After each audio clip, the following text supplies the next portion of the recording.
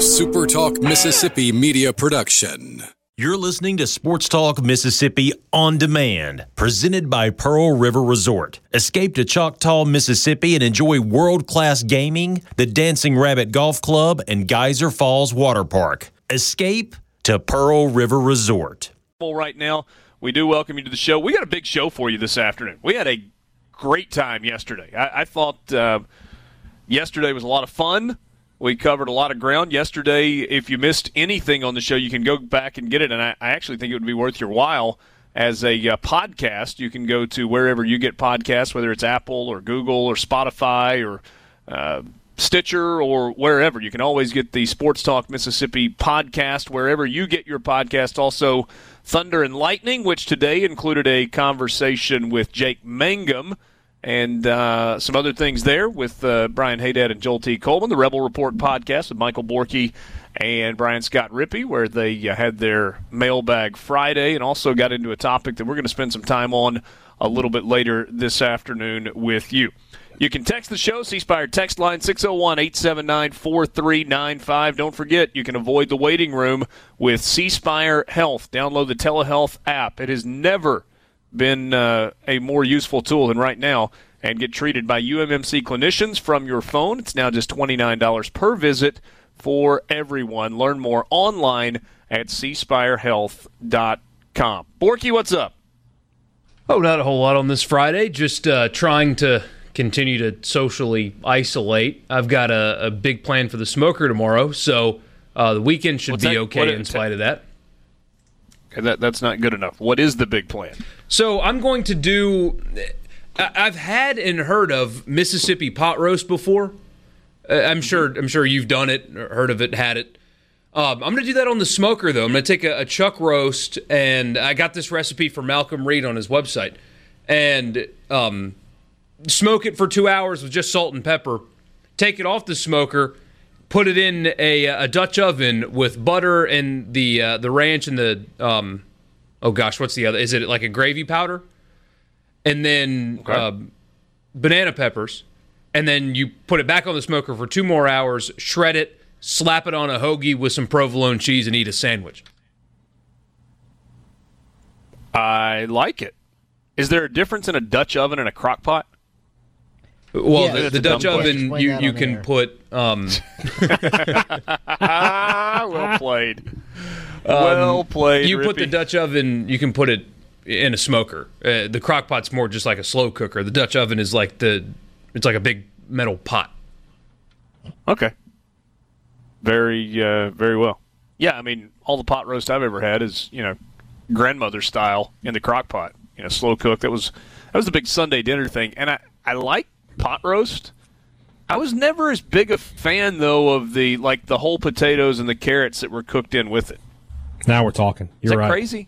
No, that is correct. That is. I don't want my vegetables to taste like meat like that. I mean, like a little meat taste, but completely saturated in gravy. No, not for me. I'd rather just have mashed potatoes. Yes, mashed potatoes with a roast like that. That's the way to go. On board, but more time. I didn't mind the carrots as much. It was the potatoes; they just were always dry. Yeah. Even though they were like there was gravy or whatever the sauce was, the liquid was in there. Yeah, I mean they kind of made a mess on your plate with all the liquid running around. But once you cut them open, it's like you had to have ketchup for your potatoes on your Sunday dinner plate. Potatoes either need to be nice and smooth when they're mashed, or nice and crispy like French fries or hash browns or roasted potatoes. I don't want to in between. Yeah, I'm not like a big new potatoes guy, like the little red potatoes that people want to throw on your plate sometimes. Not really my thing. No. Yeah, I like that we're on the same page on something, Haydad. It doesn't feel like that's always the case. There's hope for everybody if you and I can link up like this. Let's see here. Bubba in Meridian says, tell him it is au jus sauce. Well, That's right. That's exactly what that recipe calls for. There you go. I watched that video just the other day, too. So Man. If only I wasn't social distancing, Borky, I'd just come down and get some sandwiches with you. Oh, I'll send you pictures. Don't worry. Now, that's the thing about his videos. That helps. That's what I want, is to look at the pictures of the delicious food. Yes, then I can take a bite out of my phone, and it will be exactly the same. Thank you, Borky. I'll bottle up the smell for you, too.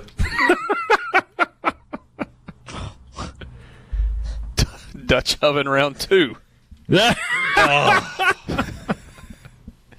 William in Belmont says he boils potatoes and carrots separately and adds them just before the roast is done. Okay. Somebody suggests that you should try pearled cauliflower in place of the mashed potatoes. It's awesome. I like mashed cauliflower. It's good. I'm not a big cauliflower guy. Yeah, I know it is. I got steaks for the weekend. Do you? Yeah, I went and saw Greg before I came here at LB's. I like it. Did you get the bacon wrap fillets, or did you go with a bigger route than that? No, bacon wrap, the Lane Train special, and then Greg kicked in a thing of meatloaf. What a guy! There you go.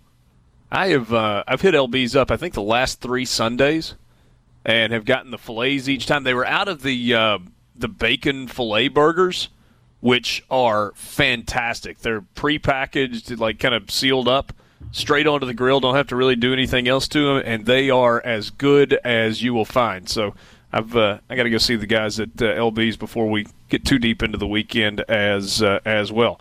A lot of comments on Borky's cooking plans.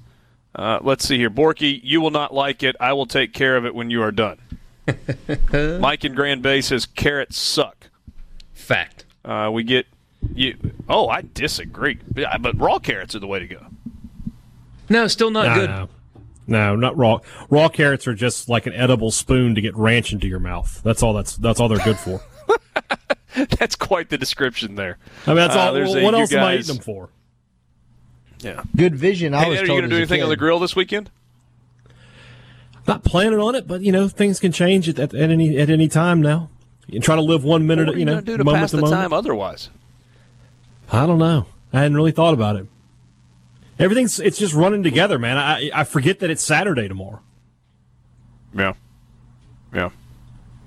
So, Rippy, are steaks tonight? I don't know. It's raining or whatever, but honestly, at this point, the last 2 times I've gotten steaks, instead of grilling them, I've thrown them in the air fryer, as I think I've mentioned before, but it's shocking how good they are. The air fryer for steaks? Yeah, I thought the same thing, but I promise you, particularly if you're on a charcoal grill and you're trying to get the consistent temperature, it's so much better and it's so much easier. You literally press it, like they have a steak button, and it's 20 minutes, and then after 10 minutes you flip it on its side once, and it's I went in with low expectations because I didn't buy into it either, but it was phenomenal. It was way better than I thought. It probably better than anything I've cooked myself on a grill. Okay.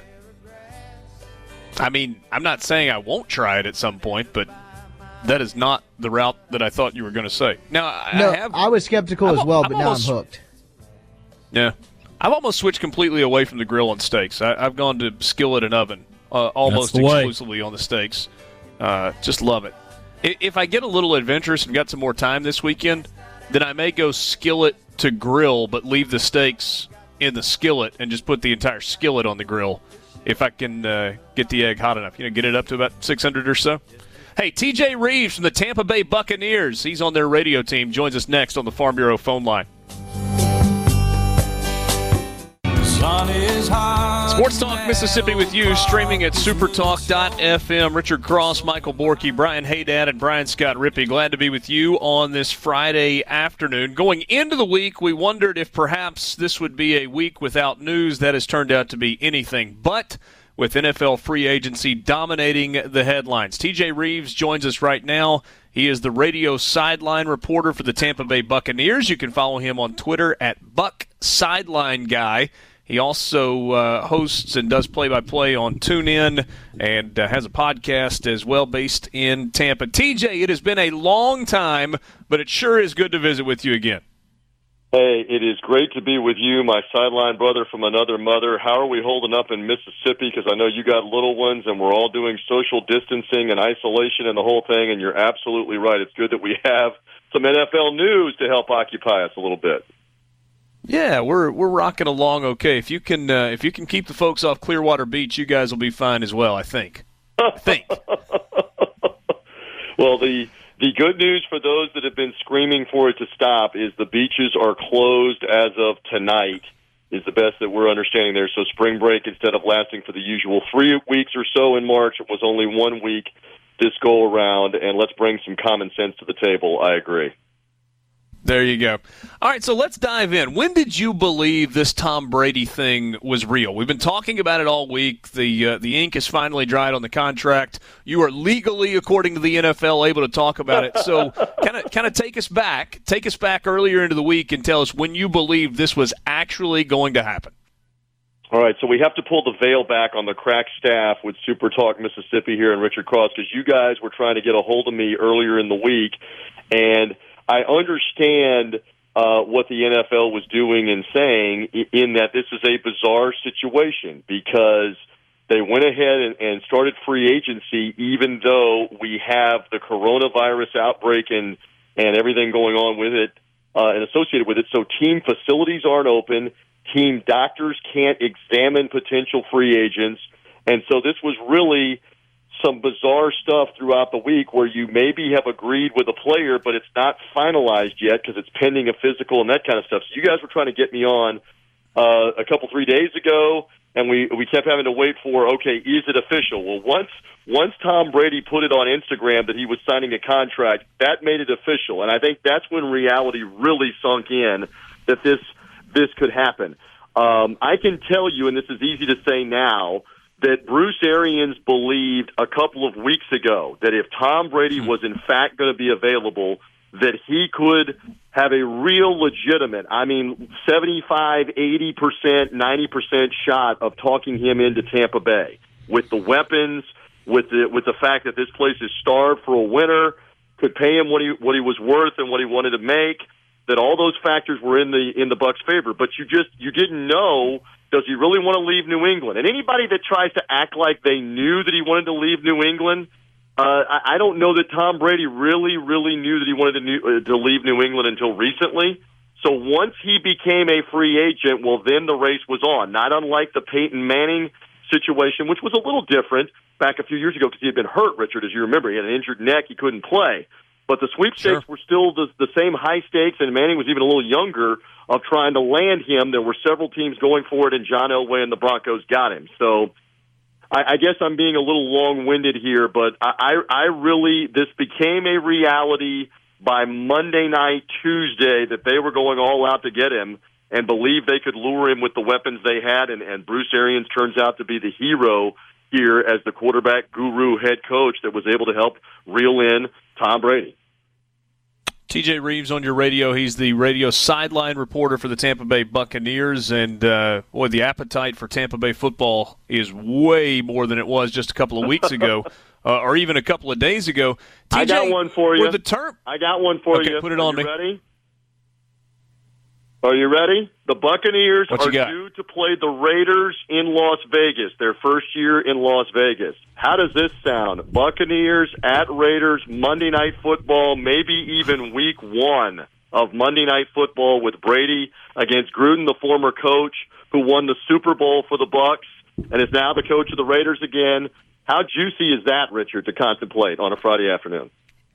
All right, so I like that. Now tell me this. Last year, combined Sunday night and Monday night appearances for the Tampa Bay Buccaneers? 0. They played one Thursday night game, none on Sunday or Monday. And in a typical year, to your point, it's usually been a couple of games, maybe a Thursday game, maybe a Sunday game. We had a year, I want to say 2017, where we had a Thursday game and a Monday night game and a Sunday game. But it's rare, and the Sunday game was a flex game with the Cowboys later in that season. So there's no question that the networks want the stars. They want the largest markets. They want the Patriots and Brady. They want the Dallas Cowboys especially for NBC and Sunday night if they're flexing a game, it's going to be the Cowboys more than likely, or it was going to be New England. And especially for Monday Night Football, they want the bigger markets. Philadelphia, Chicago, those, and now that Los Angeles has two teams there. So you're right. And so then you start looking at, well, the Bucs play the Kansas City Chiefs this year. That's probably going to be a Sunday night or Monday night game. Are you telling me that the Bucs and the Saints with Drew Brees back isn't going to be probably a Thursday night game or maybe one of these Monday night or Sunday night games?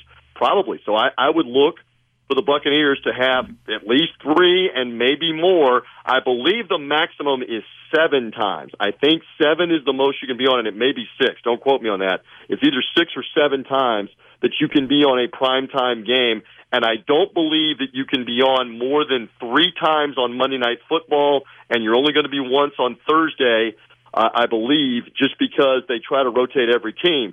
But the Sunday night situation is where you could see some games later in the year if the Bucs are good, that suddenly one of their earlier scheduled games becomes that NBC game, Richard, and that may have a lot to do with Brady's star power and if you're winning games.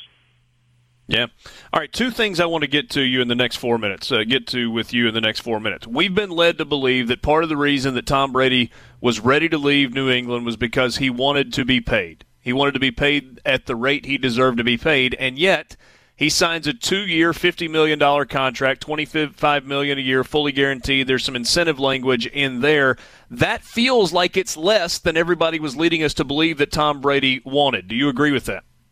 I think there are some questions because the franchise tag that everybody's been rumoring about Jameis Winston's a $27 million franchise tag.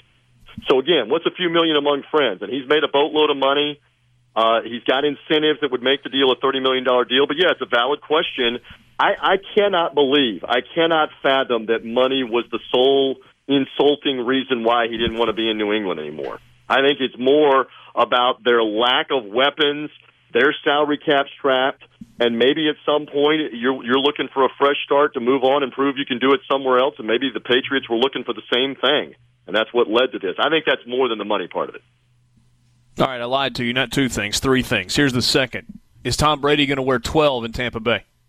Great question, because Chris Godwin, the receiver, has 12. Yeah. Godwin, by the way, has told the media, and the video is on Buccaneers.com and the Buccaneers website, that Brady did contact him, but they never talked about the number yet. Chris is also engaged to be married this summer. I wonder if something could be worked out with Brady paying for the wedding. This is TJ saying this, to get number 12. Or does he maybe wear number 10 that he wore at Michigan, and suddenly there's a run on number 10 Buccaneer jerseys? Who knows? Yeah, I don't know. Final thing, and to me this is fascinating. Bruce Arians, the relationship that he will have with Tom Brady, what the offense will look like, and how the relationship that they have will compare to the relationship that he has had for the last 2 decades with Bill Belichick. Well, and that's another good point, that Arians has been with Ben Roethlisberger as an offensive coordinator, been with Peyton Manning as an offensive coordinator and a quarterback's coach, and worked with Andrew Luck when he came into the NFL, and remember was coach of the year in Indianapolis when Chuck Pagano got sick. Bruce Arians led him to a 10-win season and the playoffs. He was with the veteran Carson Palmer. He was with Jameis Winston last year. I mean, he's a quarterback guru. And so I think it's really fascinating here how this is all unfolded, because you can play the what-if game all night long. Does Tom Brady come here if Bruce Arians is not the head coach? We don't know. Does Tom Brady come here if he doesn't have weapons like Mike Evans, Chris Godwin, and the 2 pass-catching tight ends, including O.J. Howard? We don't know. What we do know is he is here, and those 2 things were huge. And this is the truth. When he's looking at other rosters and other places he could have gone, like the L.A. Chargers or staying in New England, the Buccaneers have better weapons. The Buccaneers have better pass-catching weapons than what those 2 situations do, and that had to appeal to him. Great stuff, TJ. This is it's going to be a fun time, I know, for Tampa Bay going forward. Just as a parting thought, we know Tom Brady's not going to throw 30 interceptions. Will he throw 30 touchdown passes this year? That's an interesting proposition. Bet. The Buccaneers did point out, I believe it's his last 3 seasons, he has 85 touchdowns and 20 interceptions, or 26 interceptions, or something like that. So that's a ratio that you're looking for. That's a winning formula. Let's see what happens. It's great to hear your voice. Anytime you need me, you know where to find me, my friend. It's good to visit with you again, TJ. Thanks for working us in this afternoon, and be safe, you and your family. You too, Richard. Well, everybody in Mississippi, see ya. Absolutely. That's TJ Reeves. He is at Buck Sideline Guy on Twitter. He is the radio sideline reporter for the Tampa Bay Buccaneers radio network, joining us on the Farm Bureau phone line. Check out favorites.com and go with the home team, Mississippi Farm Bureau. You never drank alone down there. Good God, I feel at home down there.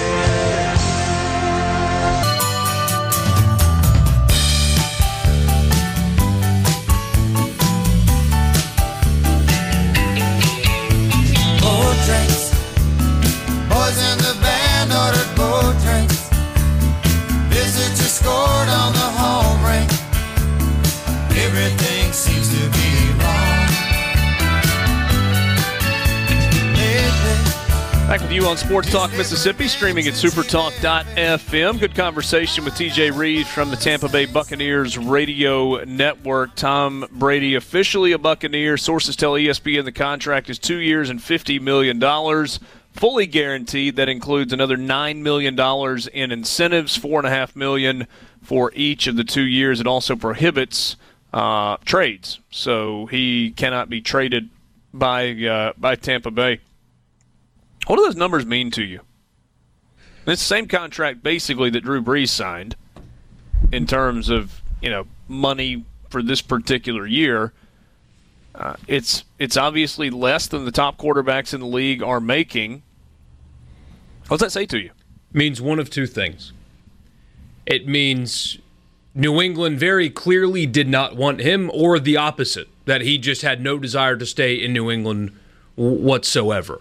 Because as you mentioned, I mean, he could have, well, you think he could have gotten more somewhere. Maybe he just didn't command that much, and that would make sense. He's 43 years old. I get it, but it means one of those two things. Quite simply, New England didn't even try to keep him because they absolutely could have at $25 million a year. Or quite simply, his mind was made up. He wanted to go somewhere else. He felt like it was a better opportunity of winning in Tampa, and $25 million a year did it.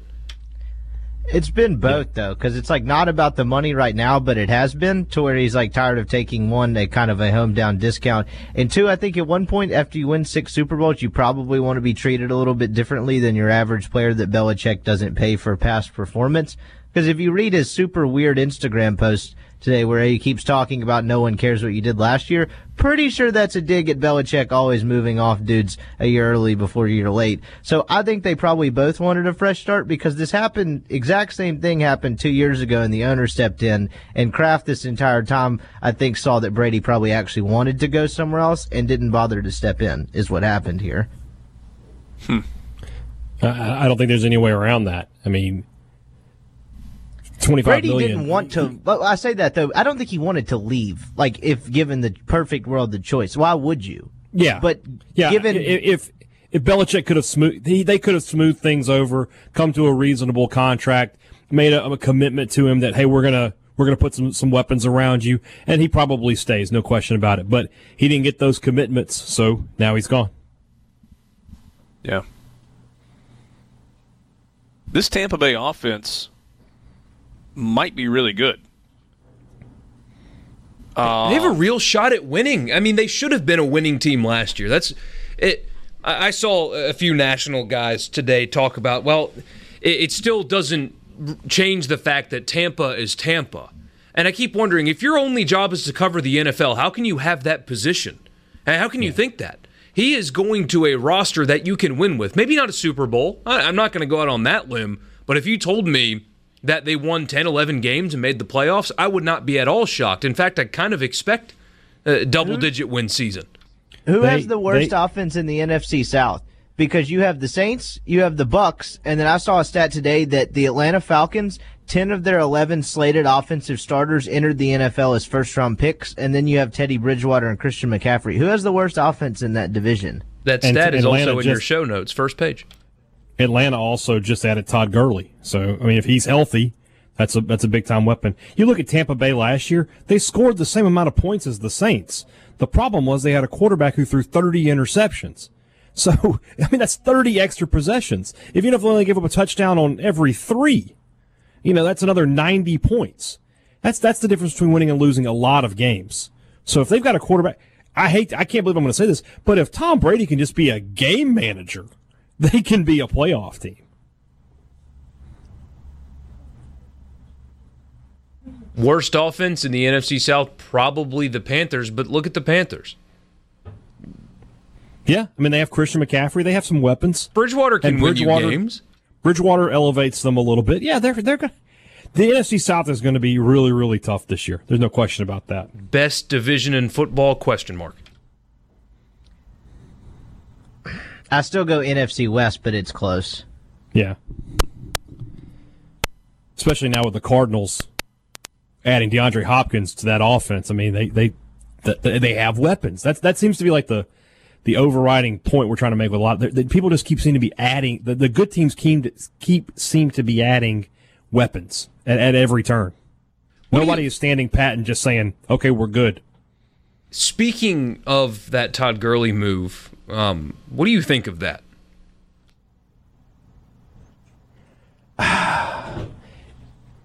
If he's healthy, I mean, that's like finding $100 bill on the ground. I don't think he is, though. That's the thing. But if he's not, he's not. You didn't give up anything to get him. So if he's healthy, great. If he's not, you just don't worry about it. But if you can get anything out of him, that's huge. That on top of Melvin Gordon signing for $8 million over 2 years in Denver, you can't really ever get upset with a running back holding out, even whether it works or not, can you? No, you've just got to get your money somehow. The way the market is set up for them, they can't really win. Because if you look back on what the contract that Melvin Gordon didn't want and ended up holding out for into the season last year was actually probably going to be worth more guaranteed money in the end than he eventually got. So he held out and it didn't exactly work. Zeke held out and it worked.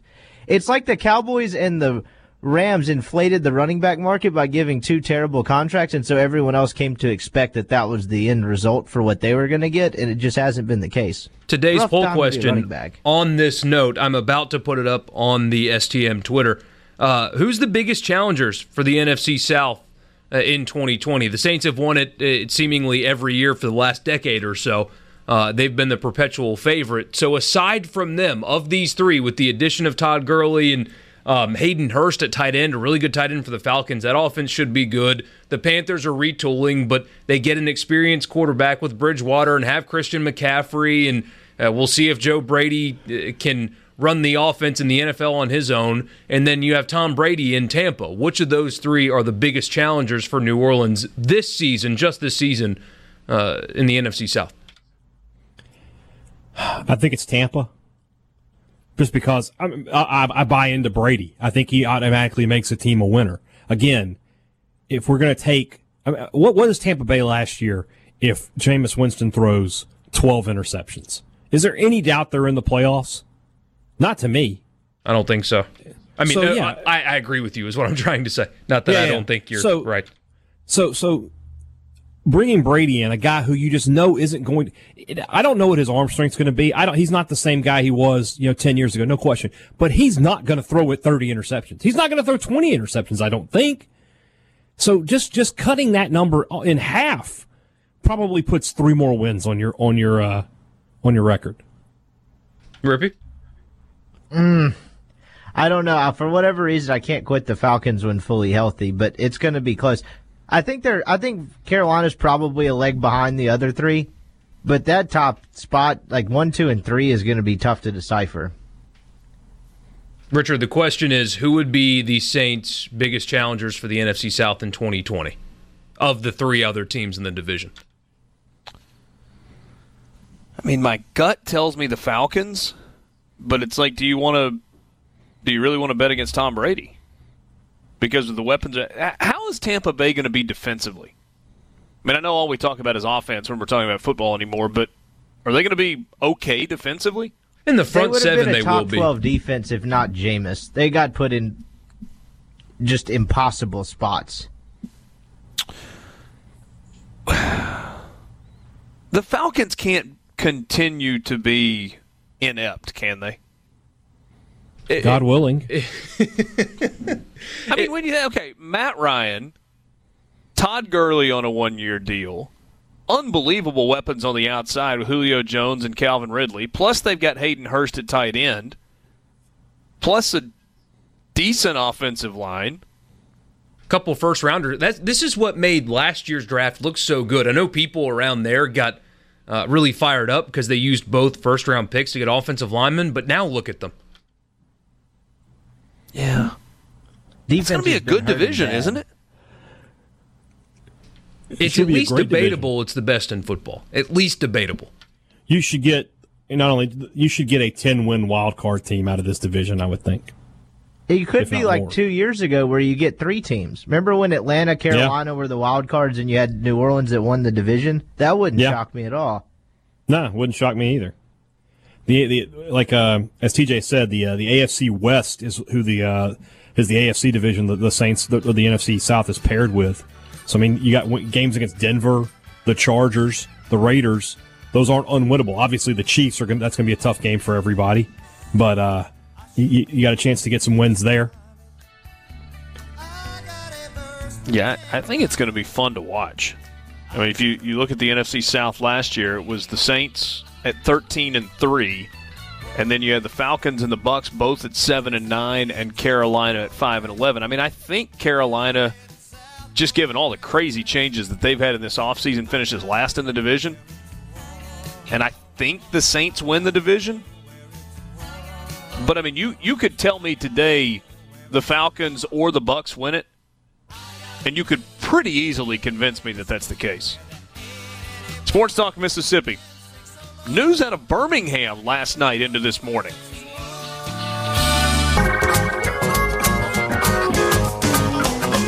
The rumors and the stories of my past I can't Not deny. surprising at all, but now official. Andy Kennedy, officially this morning, but news got out last night, has been named the head basketball coach at UAB. The deal is still pending approval by the Alabama System Board of Trustees, but AK is returning to his alma mater, where he is the second leading scorer in program history. 2-time SEC Coach of the Year, winningest coach at Ole Miss, head coach of the Rebels 2006 to 2018 after spending 1 year as the interim head coach at the University of Cincinnati. Last 2 years working for ESPN and SEC Network. 6-year contract, which runs through the 2025-2026 season. Financial terms have not been disclosed. However, I'll tell you the last couple of coaches. So Essen, the guy that they just fired, was working on a 4-year deal that paid him about $450,000 a year. You remember Mike Davis, the former Indiana head coach that spent some time at UAB. The last contract that he had, he was making $625,000. So, you know, when Andy finished at Ole Miss, he was right at $2 million a year. So probably a good bit below that, but my guess would be significantly more that he was making calling basketball games. I think this was less about money, though, and more the fact that Andy Kennedy wanted to get back into the grind of coaching. That's in his blood. I mean, he told me that. We talked about that, you know, hanging out before a game we did in Baton Rouge. He missed it. And I think he feels like television is an option. I do know that he wanted to be careful, though. He wanted to make sure that he picked the right job, because if he doesn't pick the right job, or if he had not picked what he believed was the right job and he didn't win, then he was going to be, you know, a coach for 3 more years and then he'd be out and he'd be done. But going to a place where he believes he can win, and he's going to be universally recognized, and it's a hire that's going to be lauded by everybody. Everybody likes AK, and he's going to a place where his fans will love him because they remember him as a player. What do you guys think of this? I'm sad that he's not going to be on TV anymore because he was absolutely fantastic. He was great. But there's no doubt. I mean, the guy's a good coach. He won a lot of games for Ole Miss before Ole Miss should have been winning games. He was able to get players to come there when he had a hole in the roof of his facility. So, good coach, good recruiter. UAB has traditionally been a good basketball program. I think he'll be successful. Rippy, there was talk of Andy getting this job 4 or 5 years ago when there were questions whether or not it'd be a good time to hit the reset button. He didn't get the UAB job, whether he turned it down or it wasn't offered or whatever. I mean, whatever. But ended up staying at Ole Miss and got back to the NCAA tournament, and then it didn't end in exactly glorious fashion. What do you think of the decision for him to go to UAB? Yeah, this is a great fit. It's our loss because you don't get to hear him on television anymore, but this is going to be interesting. I think he's going to do well there. I think it's a perfect – if there's a perfect fit in college hoops and coaching or whatever, this seems to be close to it. You like the move, Borky? I do, but I am sad we're not going to get him on TV. I mean, goodness. Especially the Jeremy situation. I mean, Ron Jeremy? Yeah. See, I didn't, didn't know how much that name was radio appropriate. But, well, just in case you missed it, just in case you missed it, he and Tom Hart were doing a game at Arkansas earlier this season, and there was like a fathead held up in the audience of Ron Burgundy, and Andy Kennedy goes, "Hey, Ron Jeremy." And Tom goes, "No, Ron Burgundy!" And what was his response? That's a totally different channel. That's a different channel, partner. That's a different channel. It's a I shame texted we're not Richard gonna get immediately that when that happened. I texted him immediately. As soon as it came out of his mouth, I was like, "Did you just hear?" Yep.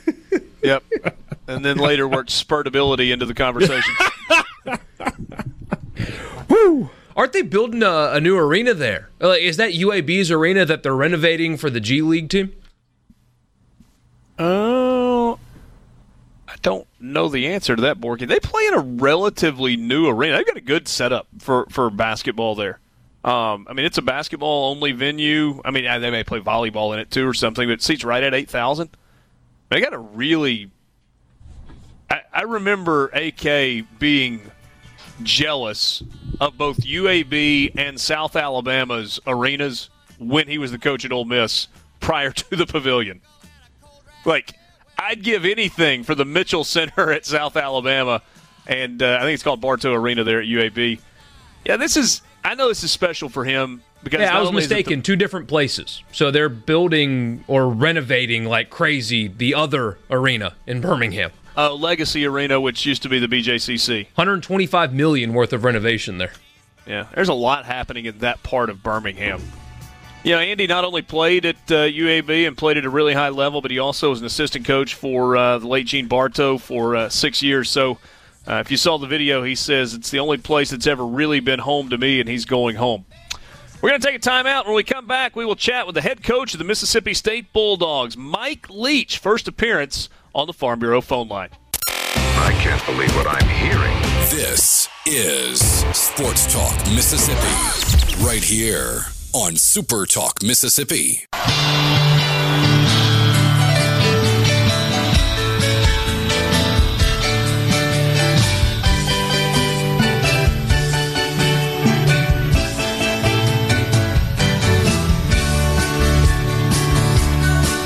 Talk Mississippi, streaming at supertalk.fm. Richard Cross, Michael Borky, Brian Haydad, and Brian Scott Rippey. Thanks for being with us on this Friday afternoon. Weird time, right? Should be into day 2 of the NCAA men's basketball tournament. We are not. We should be into weekend number 2 of the college baseball season. We are not. This was supposed to be the first week back from spring break on college campuses, which also would have meant the start of spring football. That is not the case either. So we sit and wait. The C Spire text line is open to you, 601-879-4395, 601-879-4395. Avoid the waiting room with C Spire Health. Download the telehealth app today and get treated by UMMC clinicians right from your phone. Now just $29 for everyone for each visit. With C Spire Health, anyone in Mississippi can get treatment for non-emergency conditions like fever, coughing, and more. Even have prescriptions sent to your local pharmacy. Download C Spire Health and try it for just $29 per visit. Learn more at cspirehealth.com. we are glad to have you along, and I'm doing a bit of tap dancing right now as we are working to try and connect with Mike Leach, head football coach at Mississippi State. He's scheduled to visit with us for the next little bit, and who knows? It might have been like writing a new book or something. A couple of books written by Mike Leach, all kinds of cool stuff going on with the head coach at Mississippi State. Obviously a fascinating guy and a heck of a football coach as well. And, hey, Dad, to me the biggest question, we asked John Cohen about this yesterday, is, how quickly can the offense be installed? We've talked about the fact, and Mike Leach has talked about the fact that it's not a long, difficult installation process, but you're expecting to be able to do that in the spring. And you can't do it now in the spring because it looks like there's not going to be any spring football practice. That's the question, you have to wonder about, and especially with, MSU, the guy they thought was going to be the starting quarterback, KJ Costello, wasn't planning to be there in the spring anyway, but now nobody's going to have any kind of advantage whatsoever. So I don't think it's going to be a huge disadvantage, especially you have to believe that they're going to find a way to get some extra practice time to all of these schools. I think that everything will be okay, but yeah, I do think that, he wanted to probably get out there on the practice field because beyond the quarterback position, there's a lot of questions that need to be answered offensively with the receivers, with what you're changing, from a lineman perspective, from what you're, who you're going to find behind Kylan Hill, who you can count on to be productive. There was a lot of questions that need to be answered beyond that. So, yeah, I think the spring training, the lack of it's going to hurt, but we'll see. Everybody focuses when you're talking about Mike Leach on his quarterbacks, and for obvious reasons, because the quarterback is, it's the most important position in football, but also they've just put up such gaudy numbers. But to your point just a second ago, you don't put those numbers up if you don't have guys that can go out and catch the ball, that can get open, can make plays with the ball in their hands. If you look at kind of what Washington State did a year ago, you had running backs catching a ton of balls, which are, either short passes or behind the line of scrimmage passes, and then making plays in the open field. Mississippi State hasn't had that the last couple of years. Not at all. Not at all from the receiver position. I mean, they just had guys who you really couldn't even trust them to make the catch, let alone to do anything from beyond the catch. And then, at the running back position, they haven't done a whole lot with the passing game. Kylan Hill, I think in his Moorhead's first year, caught 20 passes. He had less than 20 catches last year. Harris Williams was never much for catching passes out of the backfield. So, it's a completely new look and a completely new set of responsibilities. And if nothing else, you just want to get those reps in and get those guys, used to catching the football. Catching the football is a skill. I think it can be taught. I think it can be learned. But you got to be able to get out on the practice field and do that. What do you think it'll look like with Kylan Hill this year? I think he'll have a big year. He won't carry the ball as much, obviously, but he'll have a lot of catches. I mean, last year, Washington State's tailback Max Borghi had 86 catches. So, if Kylan's between 125 and 150 carries and, 70 to 80 catches, it's really not that different than this past year where he had 200-plus carries but only, 15 or so catches. The number of touches is going to remain the same. And I like Kylan Hill out in the open field. I like the idea of getting him out, mismatched past the line of scrimmage with a linebacker or a safety who he can be more physical than. So I think he can be a big weapon. I don't know that Mike Leach has ever coached a running back like Kylan Hill before. It might be the most talented running back he's ever had. Yeah. And I guess your numbers work. I mean, if you say 150 carries a game over the course of 12, just taking the bowl game out of the equation, you're talking about 12 carries per game and then additional, 7 catches per game, give or take. So, 18 to 20 touches per game. That probably is good enough to get legitimate production out of Kylan Hill. Yeah, I think so. I mean, I don't expect him to average 10 or 12 yards a catch. He might be a 7 or 8 yard a catch guy, but if he's getting, 500 to 600 yards receiving and between 800 and 1,000 yards rushing, that's how I try to look at it anyways. Like, yards are yards. It doesn't really matter how you're getting them. So if you have 1,500 to 1,800 all-purpose yards, do you really care if you had 1,600 on the ground and 200 in the air or, 900 each? Let's go to the Farm Bureau phone line. Check out favorites.com and go with the home team, Mississippi Farm Bureau, and welcome in for the very first time Mississippi State's head football coach, Mike Leach. Coach, appreciate a few minutes of your time. I'm curious. I'm sure there's some football activity, but what are you doing to entertain yourself, to keep busy in this time with nothing else much going on? Well, there's very little football activity. This is one of those things that kind of transcends sports that we're in the middle of here. And so, the biggest thing is try to make a productive time, reading, keep in touch with people, and make sure we're on track. The academic effort, I guess, with regard to our team is one of the most challenging because they have to do it over the internet, but making sure they have access and computers and things like that. If you had to give one book recommendation, like somebody was sitting down there like, you know what, I haven't been a regular reader, and I need a book recommendation, and it was not one of the books that you've actually written, what would you advise people to read? If it's not one of the books that I what? Not one of the books that you have authored. I mean, those are obviously required reading, but if you were going to make another recommendation, what would it be? Okay, I'll tell you what I'm in the middle of right now. And I've read other books, or I've read other stuff by Willie Morris, but people in the state of Mississippi and those that aren't are just curious about it, read My Mississippi by Willie Morris. Okay. I think My Dog Skip is another pretty good Willie Morris book that's out there. So My Mississippi by Willie Morris. Which one did you read? It's called My Dog Skip. Oh, yeah, that's outstanding. I've read that. Yep, that's a good one. I want to get into some different stuff with you, but I'm curious about the kind of the practical side of the football piece of what's going on right now. You're first-year head coach at Mississippi State. Obviously, you've been a lot of places and coached ball for a long time, but it feels like this was an important spring to install the offense, to install the defense, to get to know your players. It looks like that's completely out the window. How big of a deal is that going forward into year number one? Well, it's difficult to say. I mean, nobody else gets spring either, but I think year one it's particularly important. We're going to have to be really good at, teaching our players. And we're going to have to, in other words, we're going to have to make more of our film when we get when we're allowed to. We're going to have to make more of our film, our walkthroughs, and our practices than in the past, just get the most out of it that we can. And may have to make some choices on simplifying some things. But in any case, it is an important time. Some will be mitigated by the fact that others don't get it. But, installing it is very important because there's a point to where, once you have it in for a couple of years, then the older players can help bring along the younger players. We're not in that position. And so it'll be a challenge, but, you just deal with it as it comes. Mike Leach on your radio, head football coach at Mississippi State. If the NCAA were to allow some additional practice time, let's just say that spring is completely out the window, what would you want to see that look like? Would it be 5 extra practices? Is it 10 extra practices, or is that a bad idea, adding that to fall camp kind of going into the year? Well, that's awfully tough to speculate. It depends when.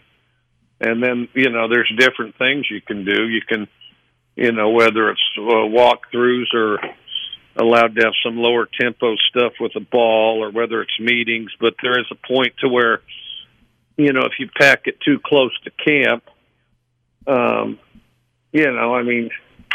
there's a point to where if you're overly, let's say you get the extra practices and it's right in camp, if your squad's overly taxed, physically, and you're just having extra practices, you're working on something, but you're not working on football, because it's a game of execution. What is your expectation for the quarterback position? The biggest thing, we just have to figure out which guy can do the best job moving the offense. And, and the expectation is really always the same, and different quarterbacks have different qualities and capabilities. But, in the end, you want the guy that can move the offensive unit the best. And, and it takes reps to identify that. And, that's definitely, as soon as we're able to practice, that's a priority for us to identify that. Mike Leach on your radio. I'm curious, I guess 3 months or so that you've been in Mississippi. What have you learned about Mississippi that you didn't know coming in? I was actually quite familiar with Mississippi, whether it was from recruiting there, people that I'd known and coached from there, being in and out of there over the last 30 years. I can't say any tremendous surprises. I mean, there's a great deal of camaraderie in Mississippi, and also just tremendous quality of football players and commitment to football and commitment to just going out there and achieving things together. And I've always admired that. I would say and then there's history in Mississippi everywhere, which you can spend your whole life and not uncover all of that. I would say that one thing that became a little clearer to me in the last couple months would be the other places in Mississippi. As you get closer to it, different regions have different qualities. Different regions have different backgrounds. Different regions have different characteristics and idiosyncrasies, and I think that is really fascinating because I didn't know Mississippi in that fashion before I got there. I mean, you got the Gulf, you got the Delta, you've got the piney woods, you got the prairie, you got the whole thing, and so I think learning those distinctions really is kind of what's got me fascinated recently. Hey, Coach, it's Brian Haydad. We were talking about Kylan Hill before you jumped on with us just a moment ago, and obviously your offense has been known for great quarterbacks and great receivers, and you've had a lot of good running backs in your time. But with a running back like Kylan Hill, who Mississippi State fans are used to seeing carry the ball 20-plus times a game, that's likely to change, I would imagine. What can he bring to this offense, and can he be the same kind of weapon he was in a more ground-based offense, in an air raid offense? Well, our running backs over the years typically will lead the conference in sometimes all-purpose yards, but definitely yards from scrimmage, and so and those yards spend the same whether it's on the ground or in the air. By position, our running back position touches the ball more than any other position. But we're obviously not going to exclusively hand it off. We definitely will a significant amount, but we expect to throw it, and it'll look a lot like those running backs on Sunday, I think. Mike Leach visiting with us. Coaches, you were talking about kind of the history of Mississippi, and people certainly know about your fascination and your interest in the history of pirates and war strategy. I'm curious where all of that comes from. Is there just a thirst for knowledge? Is it because of reading and something triggered you somewhere along the way where I want to learn more about a lot of different things? I think it happened when I was a kid. I also think, talking to my mom, like my mom used to stay up late and, just stories in general, whether it was history or just stories or something she'd read or something she'd seen. And then, of course, TV back then, you only had a few channels, and because we lived out in the country. And so then the imagination would kind of unfold, and then you'd read what you could about it. But, history provides, the greatest storyteller that there is history. Because history has all kinds of stories, and, of course, there's all kinds of people that you can learn things from. And I think that's not only is it significant and should be significant to everyone, but also the stories are just outstanding. And that and there's so many instances where truth is wilder than fiction, and because some true stories you couldn't make a movie out of it because nobody would believe it because it would be so crazily coincidental that it would seem contrived, but. No, there's one fascinating story after the next. I was talking to another guy on the radio who's fascinated by Lewis and Clark, and but you can just imagine the stories there, and I have barely scratched the surface on Lewis and Clark. Is there, I know I don't know if scholar is the right word or just interested in war history, but is there a conflict, a war through history that stands out or is more interesting to you than others because of the circumstances surrounding it? The Civil War. Civil War is always, in part of it, with the Civil War, well, first of all, you had kind of the convergence of our country. You had a lot of, different, whether, it's states' rights, federal rights, all the stuff that melded together. I mean, and then in the end, I think that, we remained a union. And so I think that the Civil War was fascinating from the forces going on in our country, because there was noble, a great deal of noble people on all sides, and not always that didn't always agree, but were about what was best for the country and their family, I think, generally speaking. And then, but the other thing from a warfare standpoint, it's where modern warfare was ushered in. The modern era of war developed in the Civil War. You went from single-shot firearms to repeating firearms. You went from, kind of little grenades or charges you'd set off to even a limited amount of aerial bombing. You went from where, these siege armies would, run into one another but never leave their supply lines, to then where, you'd routinely leave your supply line to go execute attacks, like, whether it was like, examples would be Stonewall Jackson or William Tecumseh Sherman, leave the supply lines and go off the land and embrace your enemy in a very quick fashion. And I think there are a lot of things that came together in the Civil War that, for good or for bad, I mean, it is changed the method of warfare in a fairly sudden period of time, maybe more so than any other time. Coach, if you're interested in the Civil War, I got to get you down to my hometown of Vicksburg, Mississippi.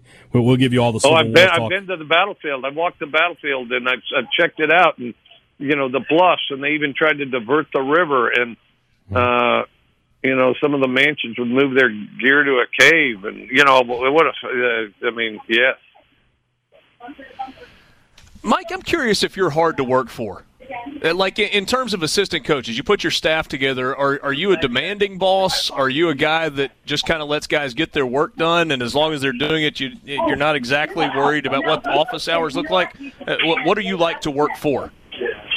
I'm pretty result determinative. Everybody's got their job, and I try to give them the leeway to do it, because I don't want to stifle creativity and innovation. But together we have to,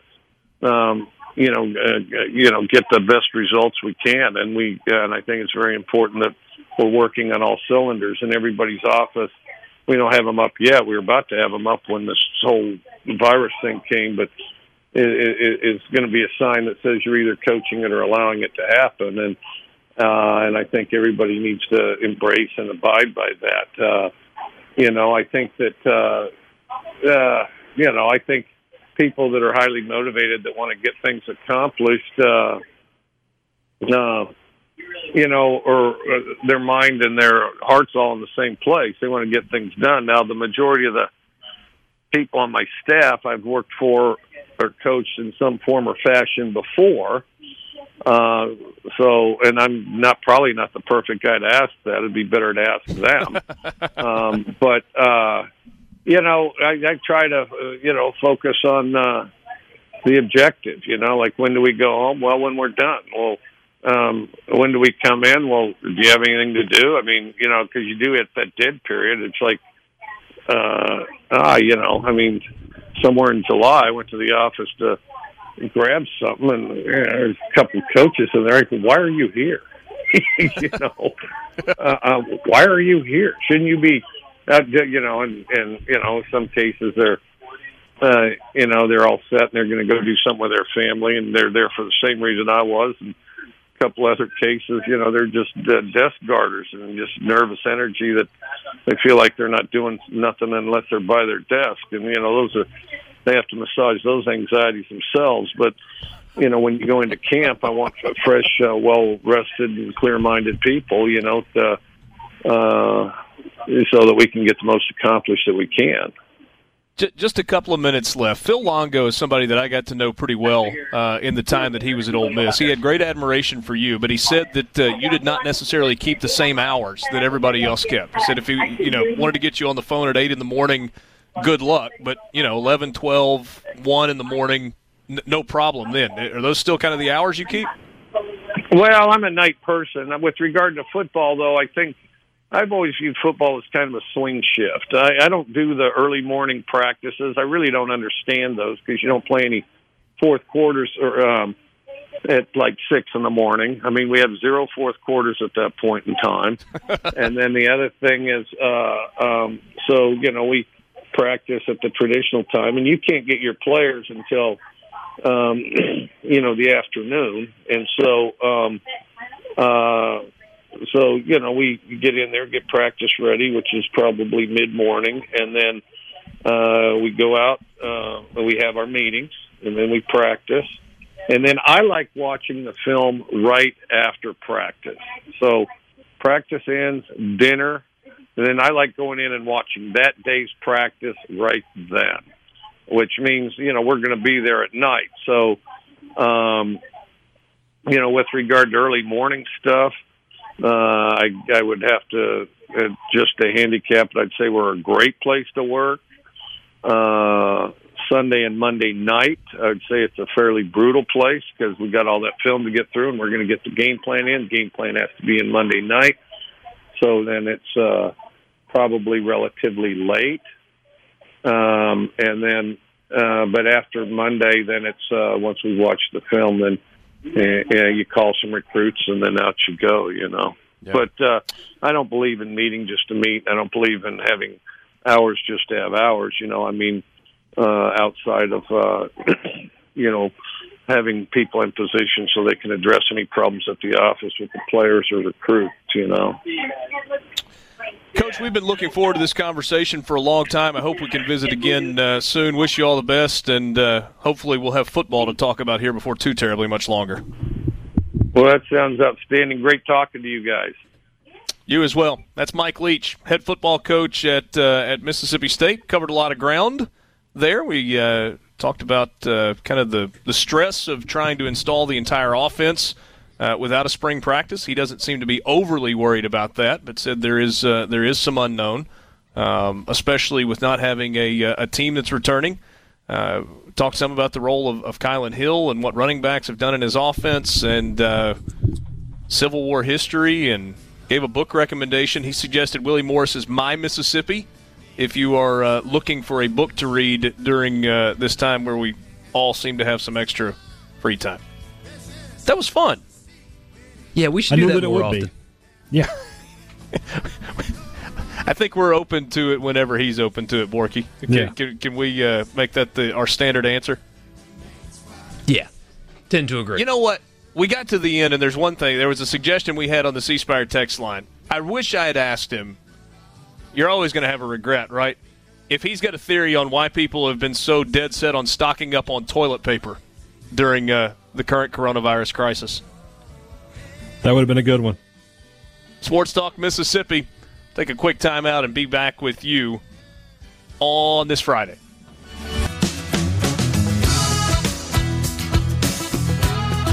If you missed Mike Leach on the Farm Bureau phone line, by the way, check out favorites.com and go with the home team, Mississippi Farm Bureau.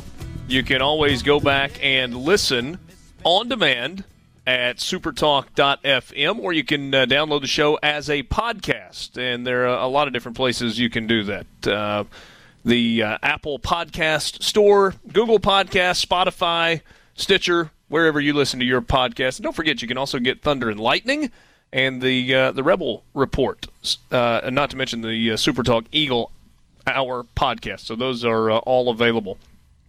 All right, we spent about 20 minutes with Mike Leach. Really appreciate his time, and thanks to Brandon Langlois at Mississippi State, who is the new football media relations director, for helping us get that set up. And you as well, hey, Dad, I know you've been working on getting that done for a while. What stood out to you about what Mike Leach had to say? Well, first off, big props for my hometown of Vicksburg. Yeah. I he like said he'd what he already had to been say. and walked the battlefield. Yeah, which I've been through there myself. First off, I like getting some confirmation of something that I believe when he said it himself. Those yards all spin the same way. That it doesn't really matter how guys get yards. Yards are yards, points are points. So if Kylan Hill is a guy who doesn't carry the ball 25 times a game, but he's still getting 150 to 175 yards, it doesn't matter how he's getting them. And I liked what he said about his coaches and being results oriented. I'm that way myself. I don't really, for lack of a better term, give a crap about processes. I just care about the end result. If the end result is good, then that's what you want. So what you're telling me, to make this very political, you're not a Common Core math kind of guy. Oh my God. That may be one good thing that comes out of this quarantine is we may get rid of Common Core because all these parents are at home trying to teach their kids math, and I don't know how to do that, but I can carry the one. So, yeah, I am a results kind of guy. So Mike Leach being a results kind of guy, that sits well with me. Rippy, what stood out to you? Really nothing to have to do with football, but his approach on like how he views history and storytelling was fascinating to me. But I guess with the football thought, I'd ask, hey, Dad, I don't really know enough about Kylan Hill to know, but I still don't think him coming back made a ton of sense. But could this 1 year actually help him to where he's used out of the backfield a ton? Is there anything lacking there in terms of how he was used then at all? I think that if he can show he can be a 3-down back, not that I think he was under Moorhead and the little bit he played under Mullen, but he was never really allowed to be used as a receiver. So yeah, I think if he comes back this year and that he can what he can do when you hand him the ball. Now you're going to see what he can do when you catch the ball, and if nothing else, carries and catches are just different to me in terms of. You take a little more punishment on a carry. So this is going to be like a year where he's not going to put as much tread on the tires. We talked about that when he decided to go pro, that, a running back has a shelf life. We're seeing that now with these running backs. They're not going to be getting these big contracts anymore. So you only have so many carries in you as a running back. So he's going to not get as many carries this year as he would have under Dan Mullen or Joe Moorhead. And so it makes him just a touch fresher when he gets to the NFL. The catch thing is not also something not everyone has the ability to do, which is kind of what I was getting at too. No, you're right. Yeah, to be able to be a back that can be on the field for 3 downs, that can stay out there when it's 3rd and 22, and can be a threat to convert off of a catch at 3rd and 22. I mean, even off of a check down, Kylan Hill is the kind of running back that in the open field can make people miss. So, I think there's a big opportunity for him in Mike Leach's system. What about you, Borky? What stood out? If I ever get the chance, and I don't think I will given our current setup, to talk to Mike Leach one-on-one, I think it would be hours before I asked him about football. Just a fascinating person with so many unique interests that you don't get to talk to people enough about. Like, I haven't had a Civil War history conversation with any of my friends ever. And so just to sit down with this guy that's obviously extremely well-read on subjects like that you never get to talk to would be it's just so fascinating and diverse to me. The depth of knowledge and interest this dude has. I don't think I couldn't care less about talking football with him because of how interesting he is. By that same token, Borky, I think he would be more than happy to have an entire conversation with you and never talk about football. Probably prefer it. Yeah. I'd probably ask him to sword fight. You'd be bleeding at the end of that, I feel. I didn't say I'd win. Hey, Dad, Dan Mullen never would have read a Willie Morris book. Oh, well, read The Court of Marcus Dupree. Tried to learn how to recruit, didn't do it. Yeah, Willie Morris was Probably too tied to Ole Miss for Dan Mullen to have read one. Yeah, well, school up north, didn't read Faulkner either.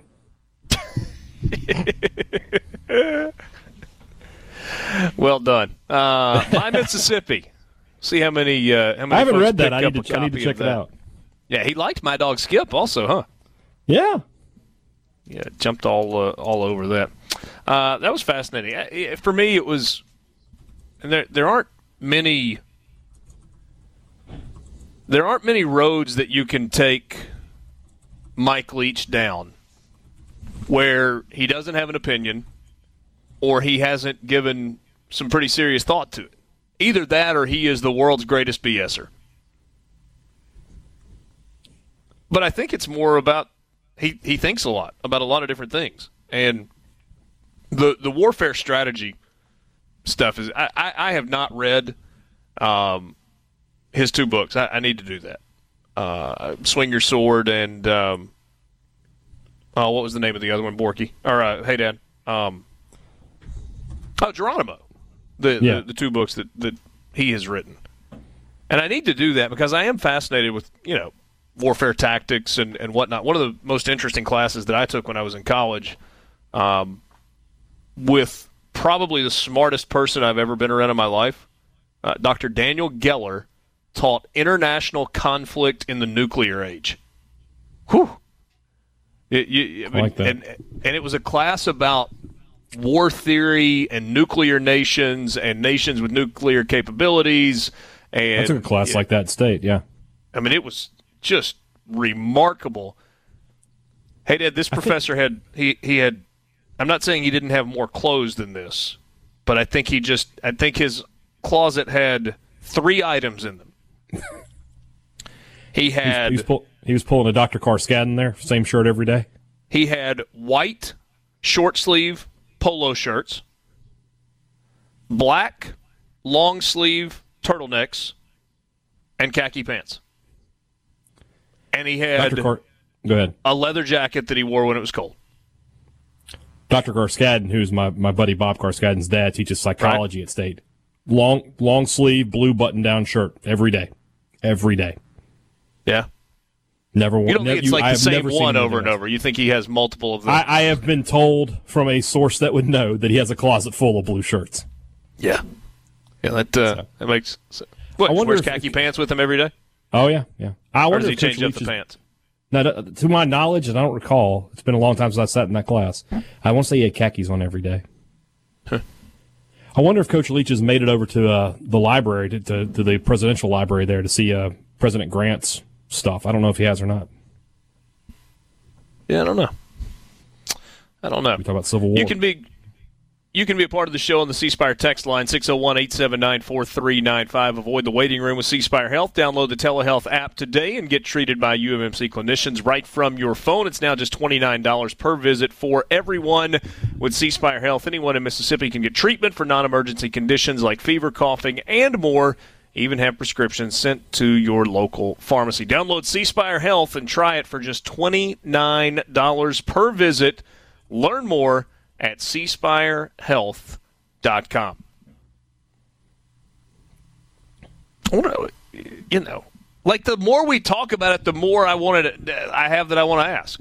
Like we could have legitimately had him on for the first segment, kept him on for the whole show, and we would still walk away saying, I needed to ask him more. I think he's just an interesting guy. And he's just not. You and I, we've been doing this job and we've been talking to coaches and we're so used to coach speak and you just get the same, and we sort of ask the same questions and get the same answers from everybody. What do you think about your offensive line? How's your quarterback? And he's just different. And I think Lane Kiffin can be different like that too.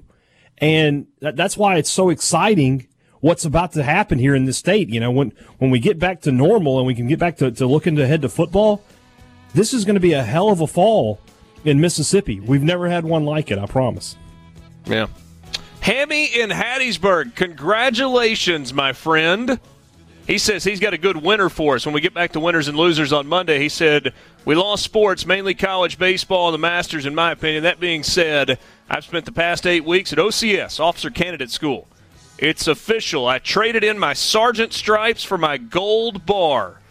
Congratulations. Good Congratulations. Congratulations. That is fantastic. And Hammy, welcome back. He says he's missed us. Well, we missed you, and we're glad to have you back, my friend. We will we'll take a quick time out. It is Sports Talk Mississippi, streaming at supertalk.fm.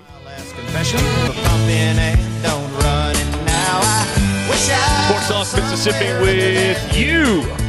Friday afternoon, Richard Cross, Michael Borky, Brian Haydad, Brian Scott Rippey. Thanks for being with us. Thanks for being along for the ride. All right, for the final hour and 6 minutes of the show today, we're going to do something that I think is going to be fun. And I think it's going to really generate some interaction with you on the C Spire text line at 601-879-4395. If it's more convenient, feel free to send us a tweet at Sports Talk MISS. So a couple of days ago, I guess it was Wednesday night, about 9 o'clock or so, I sent these three guys, Borky and Rippey and Haydad, a text. I said, homework assignment. I want you to think about the 5 greatest athletes you've ever seen in person. And Rippey followed it up with, wait, 5 greatest athletes or 5 greatest athletic performances? And I said, well, let's do both. And I've had more fun trying to kind of think back through games that I've been to, events that I've been to, athletes that I've seen in person. That's the caveat. You had to have not watched them on television, not read a story about them or a box score, an event where you were there. And it's kind of fun to kind of go back through that process. Now, if you're like a sports talk radio critic, you might go, oh, it's mail it in time. They're doing a Mount Rushmore. If that's how you want to classify it, that's fine. But the more I thought about it, the more I thought, this will generate fun conversation. That and nobody, one person out there can accuse us of that when coronavirus has literally shut down sports. So well, and we've literally never done a Mount Rushmore ever. Nope. And one of the reasons I workshopped this on the podcast, despite Richard's contentiousness, is that it reminded me of how many I forgot and how many I was actually there for somewhere and missed, because I knew there was no way my brain was actually going to capture like all of the memorable ones. Yeah, hey, Dad, I'm scrolling through Twitter last night, and it's like, hey, Friday mailbag coming up on the Rebel Report. Also, we'll talk about the 5 greatest athletes you've ever seen and the 5 greatest performances. I was like, I'm sorry, would you like to put a trademark on how to fix baseball, or should college athletes be paid? Is that your claim as well? I was just thinking that just like back in high school, I did the homework and it was pointless. Yeah, almost like Spanish class. Rippey, do you prefer TM or Circle R? Point being, I'm going to die. I am going to die over here. And we got some good responses that I will now bring forth to the radio show, and I have 3 or 4 that I wouldn't have otherwise remembered. So I'm not a hero, but if you like to call me one, I won't stop you. Anyway, go ahead. No. I just am excited about the fact for the first time. How long have you worked here now, Rippey? A year and what? Is it a full year yet? Yes, it's definitely a year. It's like year and a half? Approaching 2. Well, it felt like 6 months to you? Or 6 years. 2 decades, probably, yeah. So, for the first time in the history of this here radio program, Brian Scott Rippey is not going to be at full economy of words because he has given thought to the topic. He has workshopped it on his podcast. And so we're going to get in-depth, well-thought-out points from Brian Scott Rippey with regard to the 5 best athletes he's ever seen and the 5 best performances he's ever seen. Right, Rippey? Yep. This global pandemic has everyone feeling froggy. I'm ready to go. I love it. So I want you to be thinking about it as well. That's what we're going to do for the 5 o'clock hour. And my guess is we'll run out of time and we'll run out of stories, and we will probably circle back to this at some point in the future. Not because we're being lazy, but because I think it's going to be fun. Somebody said, what the heck is Mount Rushmoring? Don't worry about it. We're never going to do it. Mount Rushmore, I mean, obviously there are 4 president heads up there, and people love to do a Mount Rushmore of sports. The crazy thing about it is it's lazy, and it's been used as like I've got nothing else to talk about, so let's talk about this. Like that and Pete Rose are kind of the sports talk radio topics of there's nothing else to talk about. Phone lines open. Should Pete Rose be in the Hall of Fame? It's just lazy is kind of the point. However, inevitably, those topics generate a lot of discussion and a lot of passionate opinions. I saw, for example, they were doing the Mount Rushmore of Boston sports figures earlier this week, and it was wildly fascinating to me, to the point that Larry Bird was left off the Mount Rushmore of Boston sports figures. So, send us yours. We'll get through some of ours as well. It's Sports Talk Mississippi, 5 o'clock hour on this Friday. 5 best athletes you've seen in person, 5 best athletic performances you've seen in person when we come back.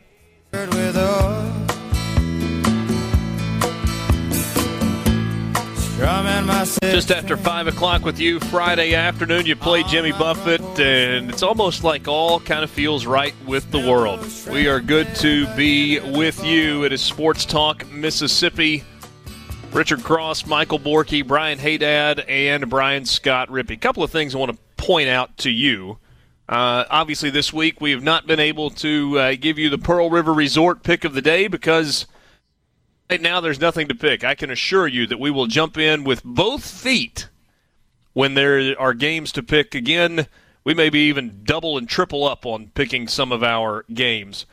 Pearl River Resort has temporarily ceased gaming and hotel operations at Silver Star, Golden Moon, and the Bachoma casinos.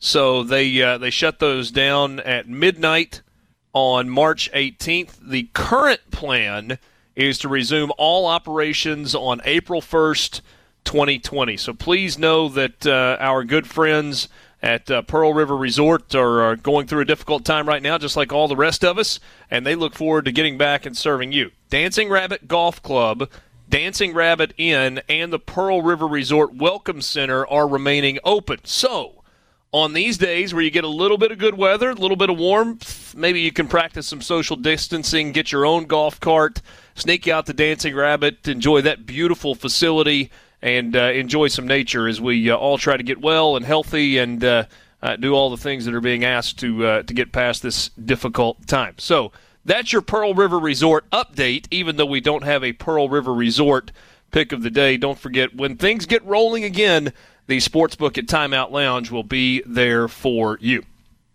That's number one. Borky, I think it's also really important to point out that the state of Mississippi, and I'm not going to phrase this exactly the right way, I'm afraid. I will attempt to. But because the state of Mississippi has been declared a disaster area, and that was happened earlier today, information has gone out that small businesses can apply for SBA government-backed loans, which are low-interest rate loans. You can read all of the fine print at the SBA website and check that in. So that's that could potentially be a big, big, big relief for businesses up to 500 employees. Well, no, don't let me start putting parameters on it. You go and read yourself. If you're a business owner or a business leader and you need more information, go to the SBA website. You can find all the information that you need to at that time or when you go through there to decide if, one, you qualify, and two, that's something that could be helpful to you. But there are going to be a lot of programs that are in place that will help. I would encourage you, if you feel like either you are currently in a difficult financial spot or you are headed in that direction if things don't improve pretty quickly, reach out to your local bank and talk to your banker about what programs they may have in place that can help you. Had a good conversation with our friends at Renaissance Bank earlier today who, for a really long time, have been a part of this program, and they could not have been more helpful and more willing to work with their customers. And so If you've got some financial needs that are tied to the coronavirus, if you're out of work, if you just need a little bit of help, reach out to your local banking institutions, because I mentioned Renaissance Bank, but I think just about every bank is doing what they can, because we are truly in unprecedented times right now. So there's your public service announcements. Let's get to the College Football Fix. College Football Fix is driven by Ford and your local Mississippi Ford dealers. Log on to buyfordnow.com. Find out all that they've got to offer. Great cars, great trucks, great vans, SUVs out the wazoo. You can test drive one at your local Mississippi Ford dealer, but if you'll go to the website, I mentioned it just a second ago, buyfordnow.com, you can find out about the incentives, the rebates, the specials that they've got going right now. Great place to start your search while you were quarantining. You can start dreaming of that new Ford, maybe the F-150, the best-selling truck in America for 43 straight years. All right. Let's start in this. Let's go with the 5 greatest athletes that you have seen in person first. We'll start with just athletes you've seen in person, and then we'll transition from that into greatest athletic performances you have seen in person. Let's see here. Hey, Dad, why don't you go first? Sure. We'll go with the one Bulldog that made my list, Eric Moulds. That guy was an incredible athlete. Great speed. I mean, the picture, I'll find it if you've never seen it, of him catching a pass against Alabama where his hips are above the Alabama defender's head. He leaped so high in the end zone. But on top of that, just an all-around great athlete, could do a little bit of everything. The talk of when I was at school at Mississippi State was that the best basketball player at Mississippi State wasn't Darrell Wilson, it wasn't Dante Jones or Eric Dampier, it was Eric Moulds. That if he had gone and played on those teams, he would have made them even better than they were. We talked to Richard Williams yesterday, talked about a Final Four team. He might have been some sort of X factor. He was just an incredible athlete, and I mean, he parlayed it into a long career in the NFL. All right, so that's one of yours. Rippy, give me one of yours greatest athlete you've seen in person. Cam Newton. And that, I know we're not doing performances yet, but that was one of the more popular ones, the 2010 game against Ole Miss, where Borky and I discovered his numbers weren't all that great that particular day, but the whole run one, catch one, throw one deal. And that was given who they played in the national championship game that year, that was the time where the whole holy cow, this offense is going fast, Chip Kelly thing was a big deal. That was still the greatest offense I've ever seen in person, and Cam Newton pretty much made that. So I'm picking Cam Newton. Cam Newton is on my list as well, and sort of the same thing, that his game against State wasn't the best game, but I saw him play, and then I saw what he did after that. So, yeah, he's on my list. I actually have Cam Newton on my list as well. I saw him play 3 times that year when he was at Auburn. I saw him play against Mississippi State in Starkville, saw the game against Ole Miss in Oxford, and then saw him in the SEC championship game against South Carolina. Men among boys. Hey, Dad, you're right. I remember that was a relatively low-scoring game between Auburn and Mississippi State. I think it was a Thursday night game, wasn't it? It was, yes. The thing that we've been robbed of with Newton, because he's been so unhealthy the last couple of years, is the whole automatic third, fourth, between 6 inches and 2 yards, to where it's just automatic. Do you remember how automatic that was in college? Even more so than Tebow. Yeah. Yeah. That's a good point. Borky, give me one of yours in person. My list of who I've seen in person is far superior than what I've seen, if that makes sense. So a lot of great players, just not great performances. I'll start with Tiger Woods. Spent some time following him at the Masters in 2007, and he is the most dominant golfer in the history of the sport. So that's where I would start. He wasn't great that weekend. I mean, I've been to the Masters, and that's really cool, but they're not exactly memorable because it was Trevor Immelman one year and Zach Johnson the next. The 2 least memorable major champions of all time were the ones that I got to see. However, following the most dominant golfer in the sport for a period of time was special. I've got Tiger on my list. Augusta is where I have seen him. I remember Jane and I were standing alongside number 1 tee box. Not on the front row, a couple of rows back, and Tiger hit it. We had seen a couple of groups go through, And when he hit the golf ball, I looked at Jane. I said, "Did you hear that?" And she said, "What are you talking about?" I said, "It sounded different." So this would have been 2007. The golf ball sounded different when Tiger hit it than when everybody else hit it. Am I crazy for saying that, Borky, or did you have that same thought? No, I did. And it's changed now a little bit because you have guys that hit the ball now like he did back then, a lot of them. But at the time, he was the guy. I mean, you waited for hours to see him hit one tee shot because the noise was different. J.B. Holmes at that time was also one of those guys. But, yeah, it was different coming off of his club. His swing was just so violent that it created this torque that you didn't see on the course. What's crazy, if you want to rewind farther with Tiger, if you want to go back to 1997 when he just absolutely lapped the field in the Masters, you know what kind of driver he was hitting? He was hitting a metalhead King Cobra driver with a steel shaft in it. And if you put it next to a driver today, it looks like a 3-wood or a 5-wood. And think about how far he was hitting the golf ball then. Think about the changes that have come in equipment since that time. I'll give you the first athlete that I've got on my list when we come back. We got more of this, and we'll take your submissions as well on the C Spire text line, 601-879-4395. We'll be right back. Back with you, Sports Talk Mississippi, streaming at supertalk.fm. Thanks for being with us on this Friday afternoon. So the question on the table, we'll get to your text in just a second. Greatest athletes you've seen in person. And we may have to even carry the greatest athletic performances you've seen in person over to Monday. So number one on my list is Bo Jackson. Not Bo Jackson, the football player. I would have loved to have seen him play football. But I saw him as a baseball player in Kansas City in 1987. And he was playing in left field. Had an RBI double in the bottom of the ninth inning for a walk-off win for the Kansas City Royals. There are not many guys that can wear, forgive me for how this sounds, not many guys that wear or fill out a baseball uniform the way Bo Jackson did. And there were no, baggy pants kind of draped over the, ankles of your shoes. I mean, that was like the era of everybody wears a tight baseball uniform.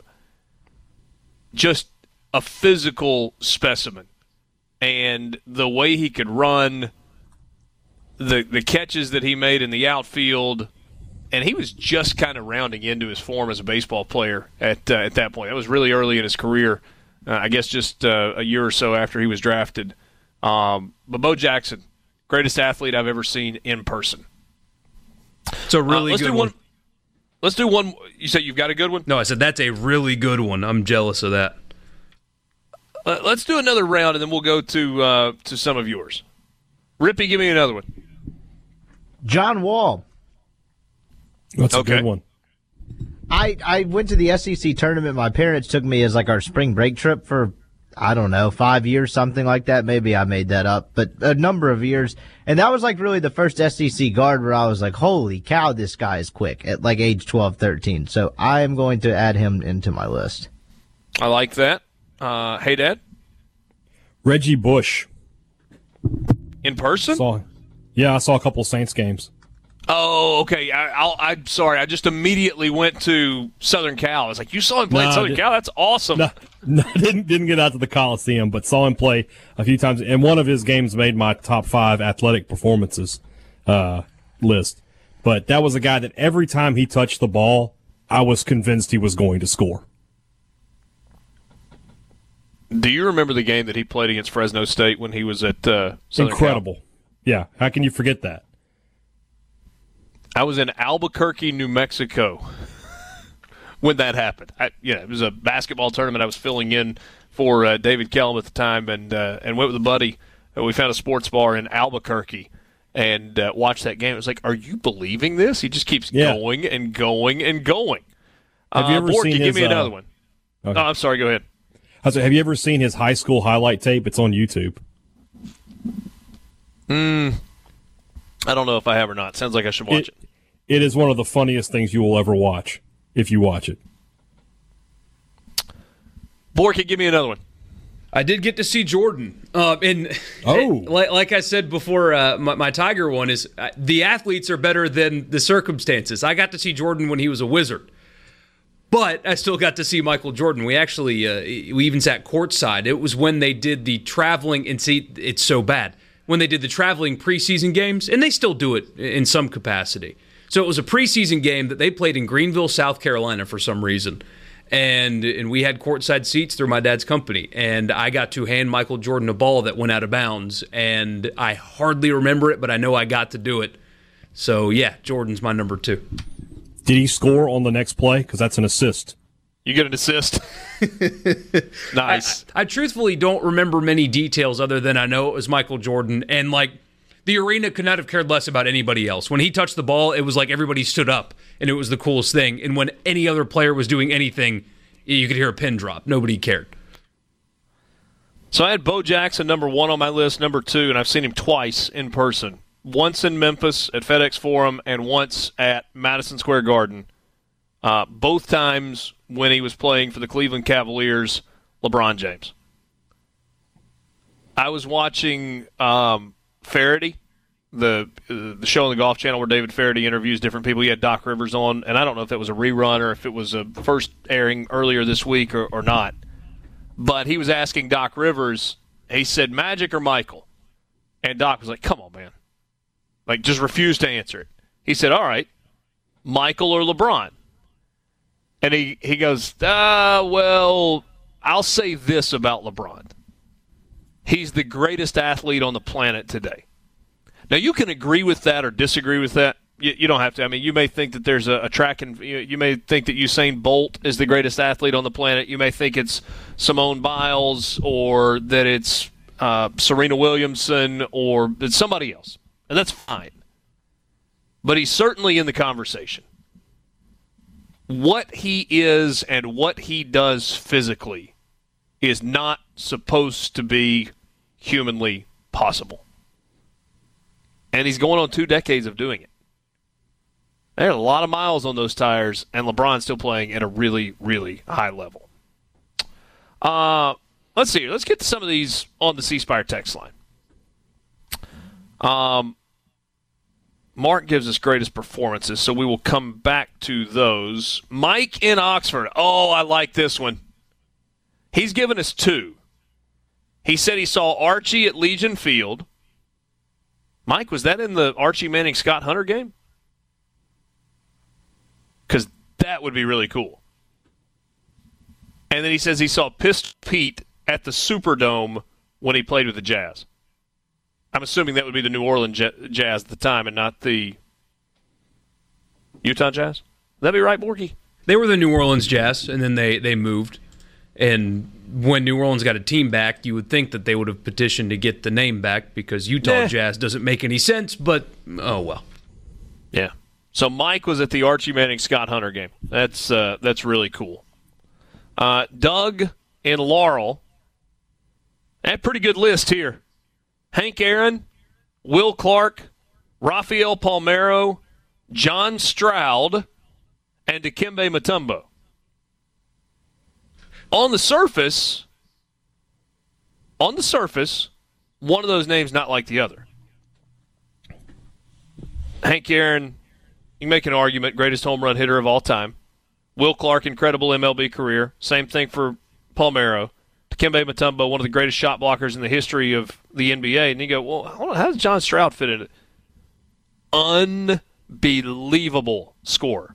Second all-time, or maybe he's the number 1 scorer all-time at Ole Miss. Either first or second all-time as a scorer, and what an incredible guy.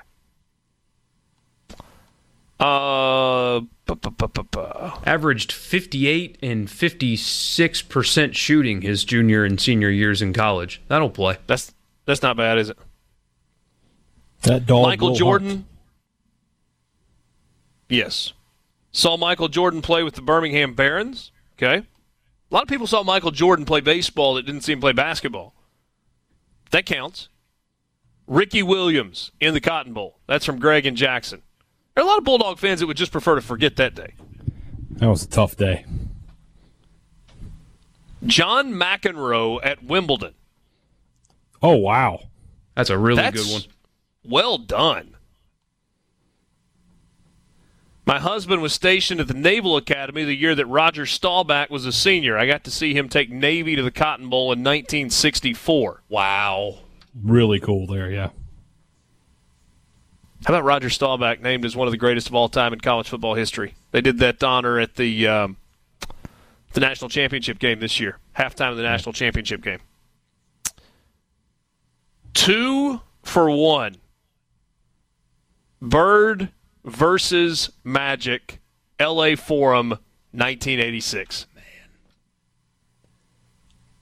Love it. Do you, now looking back, like the person that sent that in, I wonder if people know at the time how great that was. Or like how many years does it take you to realize that, man, I just saw those two guys go at it. I just saw Roger Staubach. Obviously, you don't know as much at the time, but how long does it take for you to realize how cool of a game that was and unique of an experience that was? They were such a big deal at the time that I would think you would know. But to be able to think back on it 30 years later? Like when you saw Tiger 13 years ago, did you think at the time, I am watching the greatest to ever live right now? 13 years ago, you would have had to. But were you thinking it when you were watching it? Do you remember that? Mm-hmm. Yeah, I do. And I think that's the reaction. That, it's part of the reaction that seared in my mind. That when I said to Jane, it sounds different. Like I think there were like little tells. Like this is different than everybody else. And then the Tiger roar. When that guy makes a birdie at Augusta, oh my gosh. And that was just on a Thursday. That wasn't Sunday afternoon with him in the hunt. That's a different deal. How would you have liked to have been there last year? I mean, I know most people go, you know what, I'd rather watch it on television on Sunday. And I get that. But last year would be the exception.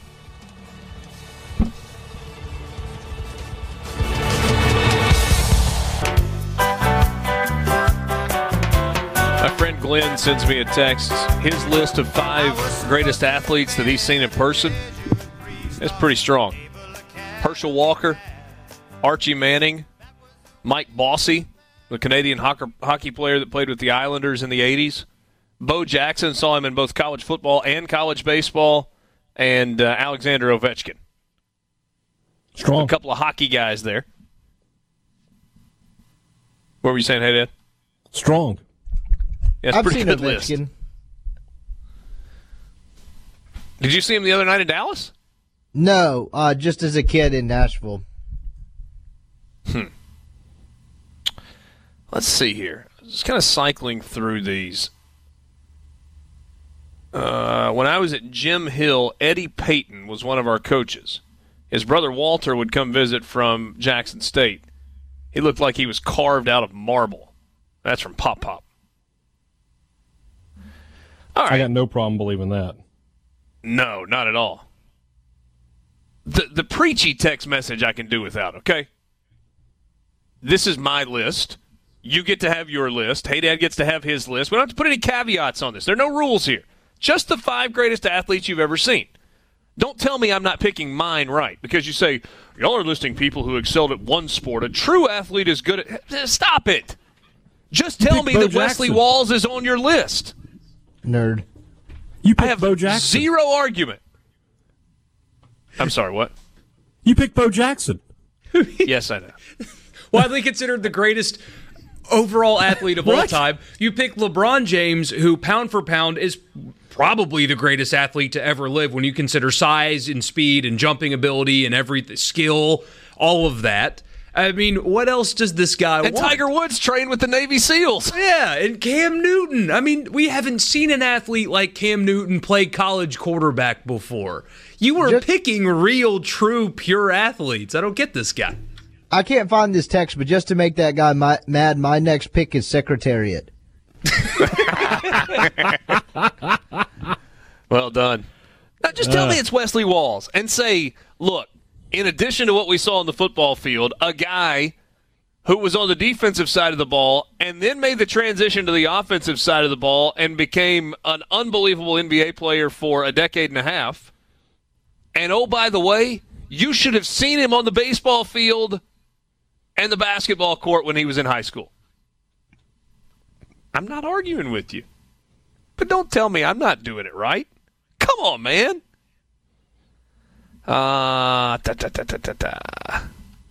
Rudy says watching Tim Tebow when he played at Mississippi State. Nothing in particular stands out, but just his athleticism on the field was memorable. Glad I was at field level to watch him. His presence was very memorable in that game. He didn't play great, threw 2 pick sixes in that game, but I just remember him. You just knew they were going to win because he was better than everybody on the field. Shaq. He was so dominant. Didn't get to see him. Meadowlark Lemon. Was that English? I mean, yeah, he played for the Globetrotters. No, that's the greatest Globetrotter of all time, Borky. Oh, I have no idea. I mean, it's a little off the wall, but if you look at the skill level and the athleticism for those guys, it's really, really good. Like, for example, at one point the Globetrotters had a guy that played for them named Michael Wilson.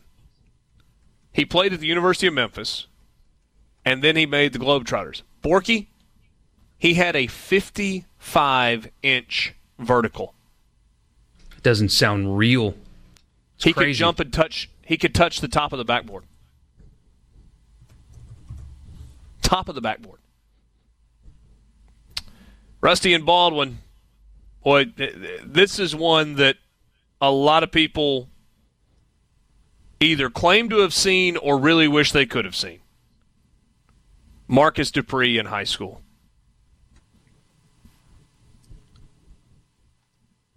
Grant and Senatobia, Ja Morant.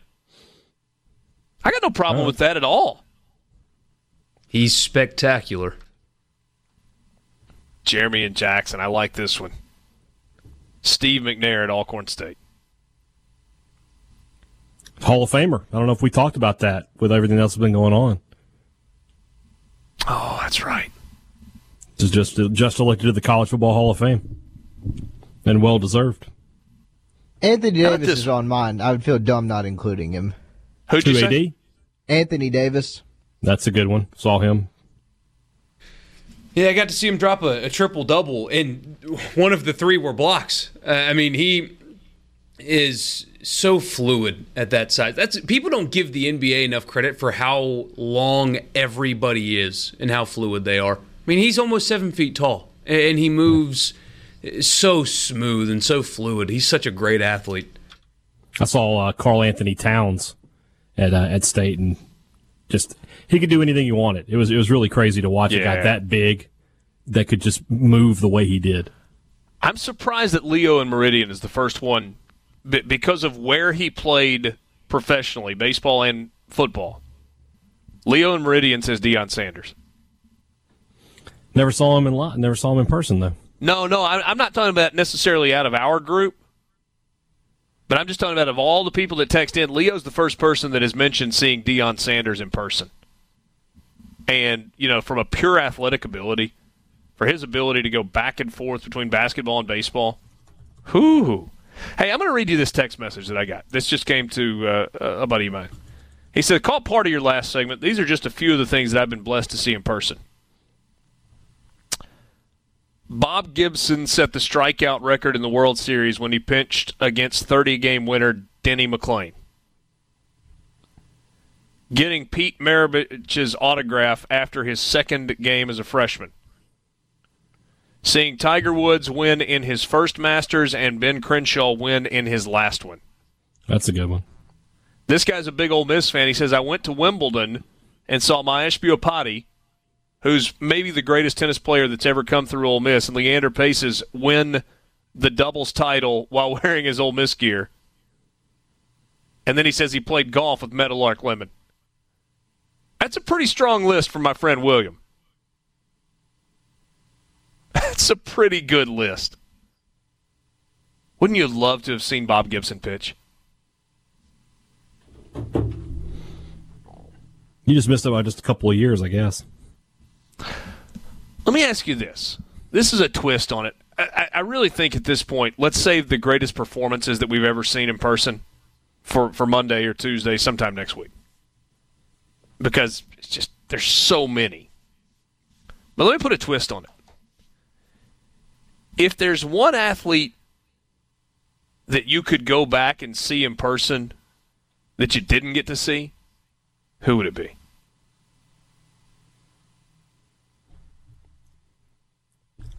I would like Who's to have the been one Pete Maravich that you would have liked to have seen? Pete?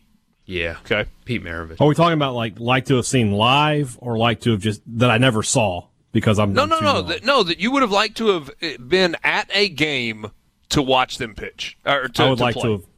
I would like to have been ringside for a Mike Tyson fight. Ooh. In his prime.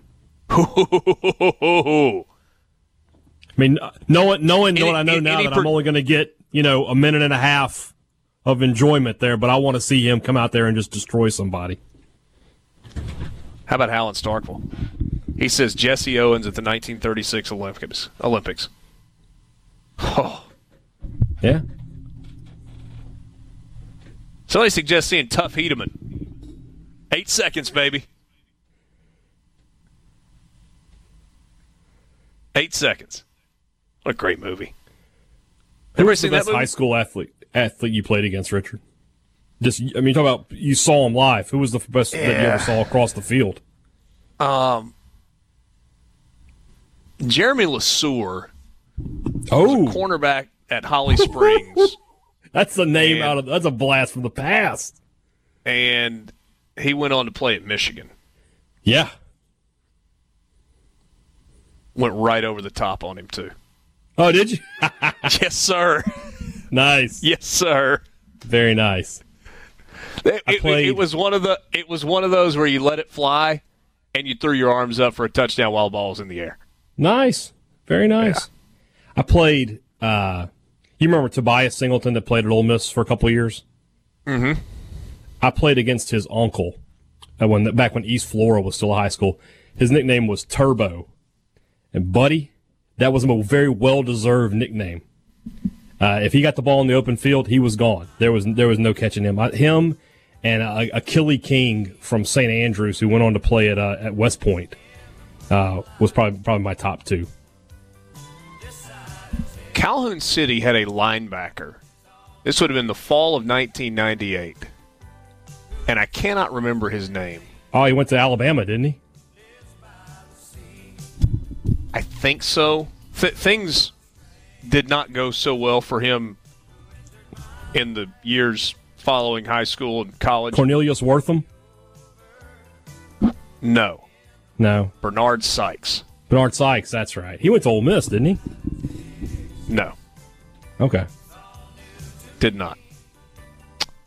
Probably the most gifted athlete that I've ever played against. And I got drilled by him. We'll wrap it up.